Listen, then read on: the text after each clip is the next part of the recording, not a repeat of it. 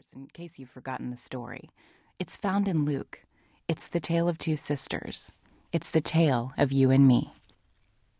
As Jesus and his disciples were on their way, he came to a village where a woman named Martha opened her home to him. She had a sister called Mary, who sat at the Lord's feet listening to what he said. But Martha was distracted by all the preparations that had to be made. She came to him and asked, "Lord, don't you care that my sister has left me to do the work by myself? Tell her to help me." "Martha, Martha," the Lord answered, "you are worried and upset about many things, but only one thing is needed. Mary has chosen what is better, and it will not be taken away from her."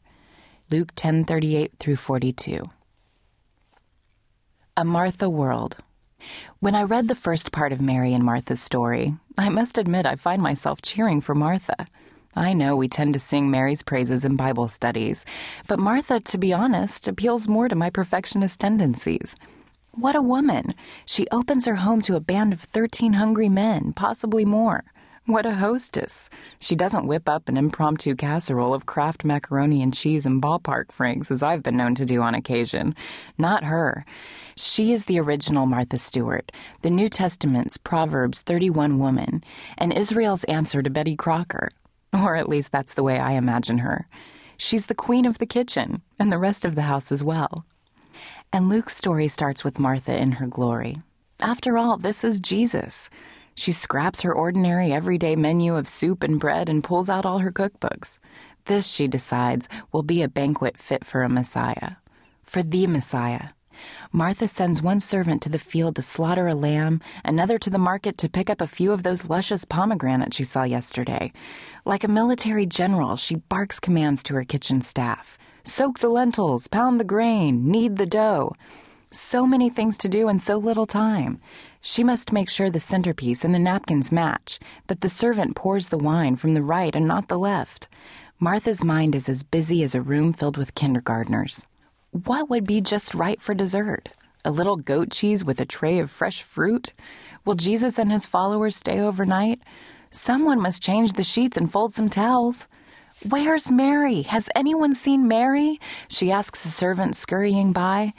If Mary changed the sheets, Martha might have time to fashion an ark from the cheese and carve the fruit into little animals marching 2 by 2. Productions of this magnitude require the skill of a master planner. And Martha's an administrator extraordinaire, a whirling dervish of efficiency, with a touch of Tasmanian she-devil thrown in to motivate the servants. I happen to be the oldest in my family. Perhaps that's why I understand how frustrated Martha must have felt when she finally found Mary. The entire household is in an uproar, busy making ready to entertain the most famous teacher of their day, the man most likely to become the next king of Israel. I can relate to the anger that boils up inside of Martha at the sight of her lazy siblings sitting at the master's feet in the living room. It's simply too much. With everything still left to do, there sits little Mary, being quite contrary, crashing a party meant only for men. But worse, she seems oblivious to all of Martha's gesturing from the hall. Martha tries clearing her throat. She even resorts to her most effective tool, the evil eye, famous for stopping grown men in their tracks. But nothing she does has any effect on her baby sister. Mary only has eyes for Jesus. Pushed to the limit, Martha does something unprecedented. She interrupts the boys' club, certain that Jesus will take her side. After all, a woman's place is in the kitchen. Her sister Mary should be helping to prepare the meal. Martha realizes there is a cutting edge to her voice, but Jesus will understand. He, of all people, knows what it's like to carry the weight of the world. Now, of course, you won't find all that in the Bible. Luke tends to downplay the whole story, dedicating only 4 verses to an event that was destined to change Martha's life forever, and mine as well. And yours, if you let the simple truth of this passage soak deep into your heart. Instead of applauding Martha, Jesus gently rebukes her, telling her Mary has chosen what is better. Or, as another translation puts it, Mary has chosen the better part. The better part? Martha must have echoed incredulously. The better part. I say to God in the midst of my own whirl of activity, "You mean there's more? I have to do more?" No, comes the answer to my tired heart.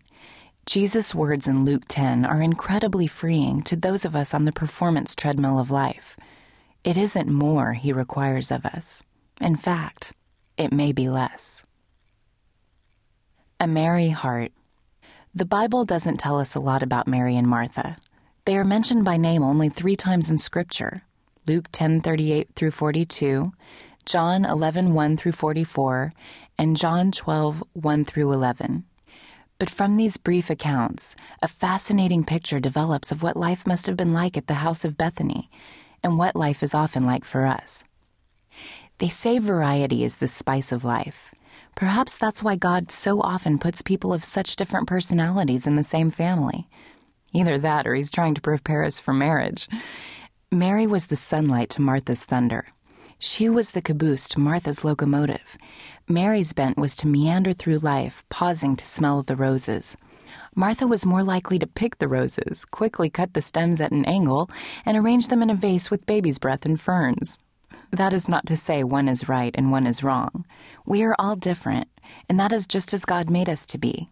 Each gifting and personality has its own strengths and weaknesses, its glories and temptations.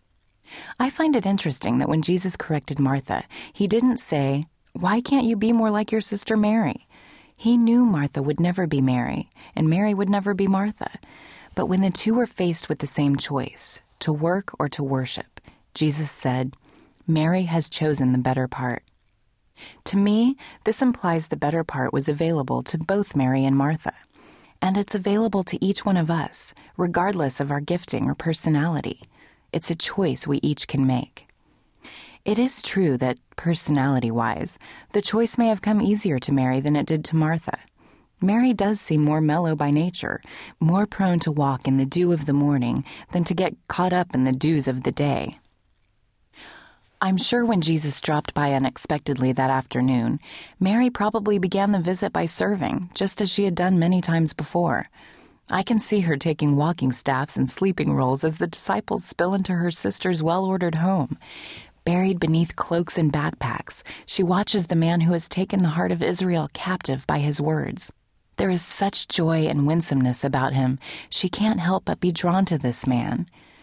Could Jesus be the Messiah that people say he is? Mary wonders. She knows he's a great teacher, but could this actually be the Son of God, admiring the tapestry she wove, drawing her out of her shyness and into the circle of his closest friends? She drops the disciples' belongings in a corner and hurries to pour wine for the thirsty crew.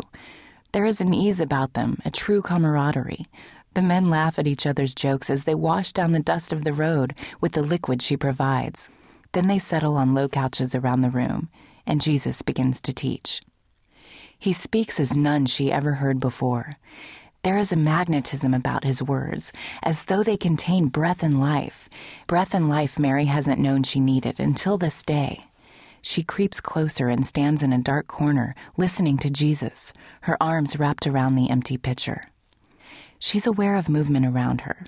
Several servants busy themselves washing dirty feet, while another sets the table at the other end of the room for the meal to come. Mary knows there is plenty to do, and yet she is unable to move, except closer.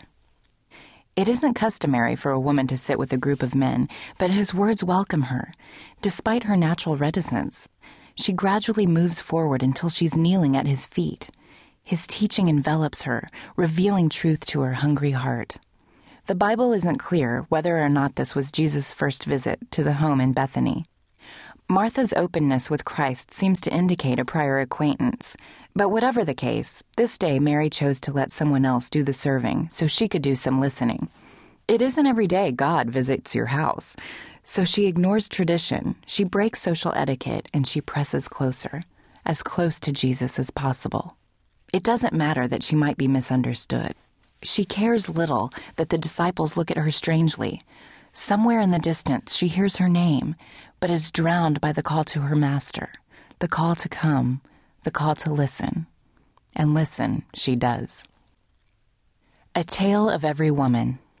Against this Bethany backdrop of unexpected guests, I see the struggle I face every day when work and worship collide. Part of me is Mary. I want to worship extravagantly. I want to sit at his feet. But part of me is Martha, and there's just so much to do.